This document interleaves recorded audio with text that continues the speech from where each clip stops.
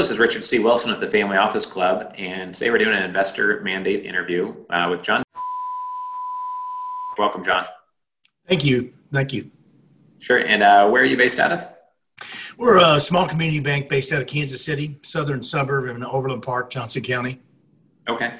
And what type of investors, investment firms, business professionals do you guys typically work with, and what types of either debt or other activity are you usually helping them with?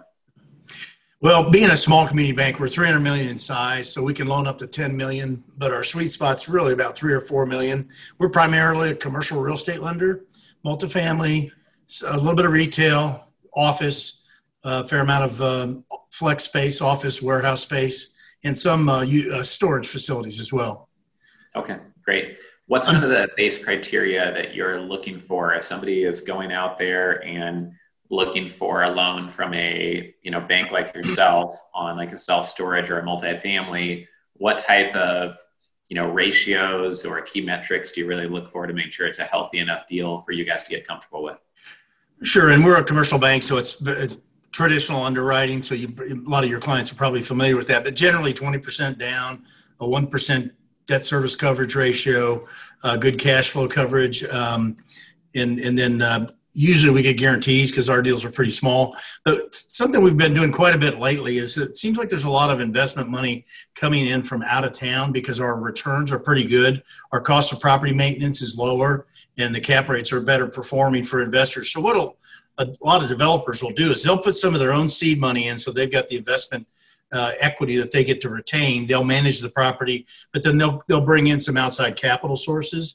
And what they do is they may renovate a property, get it up to occupancy, and then they'll refinance it and get the equity back out and get the return for the investor. So it's kind of interesting. Not necessarily my owners have to have all the cash in, but sometimes you're out of town investors, which has been a different kind of flavor for us lately. Yeah, sure. I know some people in the Family Office Club are building their sponsor model like that, and they might be at a point where the banks are being more conservative. They might be afraid that they're right at that edge of having, too many assets on their balance sheet for the health of whatever their balance sheet looks like. Does knowing the CEO, chairman like yourself make a difference? When can that make a difference? I mean, it doesn't have to be something with your bank, but if they're working with another bank, do you have any advice on when they're near that edge of getting something approved or not? Does it help to build a relationship with the head of the bank, or any tips or strategies for those listening to make progress there?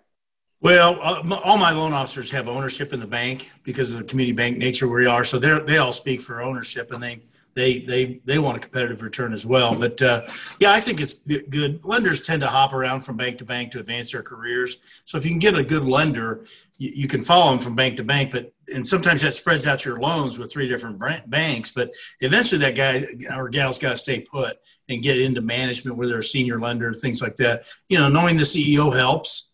In smaller organizations, it's very helpful. But in a big bank like a JP Morgan or something, I mean, you need to know the guy that's actually carrying the wood and getting the loans approved and has credibility within his own organization.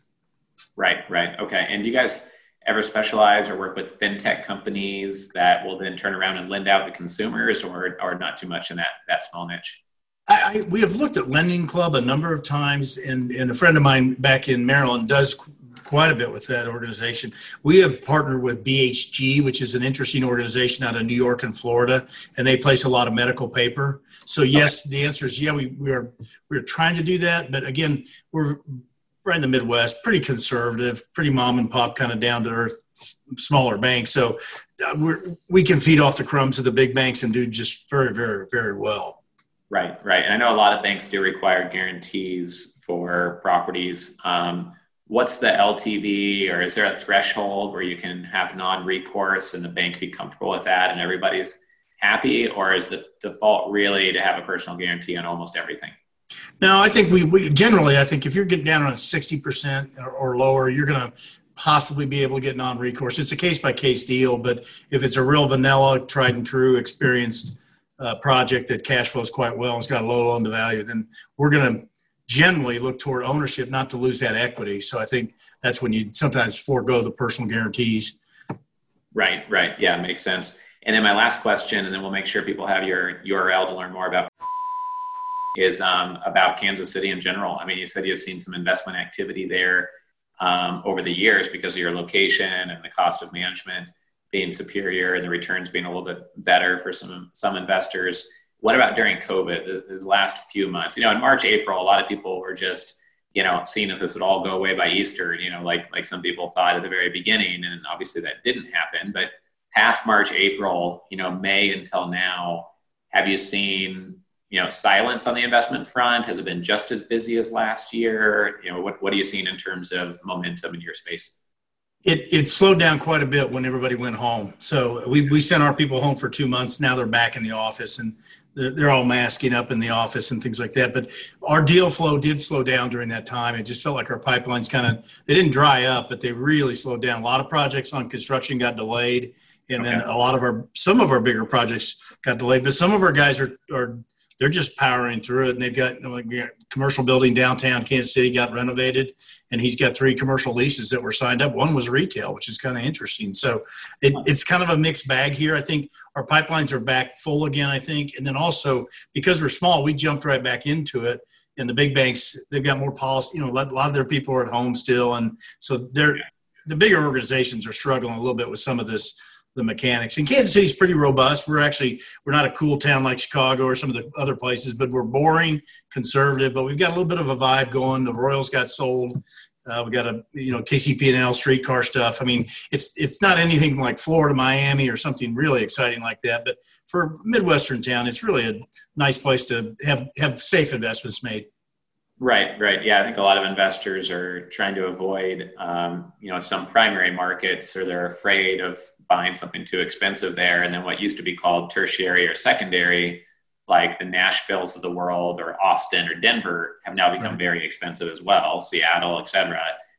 So kind of looking another layer deeper at like Huntsville and Kansas City and Cleveland and some investors, not all, of course, but interesting. Great. Well, like I said before, we've got a restaurant chain in Kansas City, as well as a multi-$100-million real estate firm that I should connect you to, just because maybe there's business you guys could do together. But for anyone listening who wants to get a hold of you or just kind of check out, how to do business with your bank, what's the best place for them to visit online? You bet. My name is John, and I'm the CEO and founder. We formed the bank in 2001, just right before or right after we got open, right after 9/11. So, crises are going to come hit us from time to time. My connection is, that's my email, or just Google search in Overland Park, Kansas. Cool. Great. Awesome. Well, I appreciate your time here today, and I'm happy to keep in touch. Thank you very much. Good luck to you. Thank you. You too, John. Take care. Bye-bye.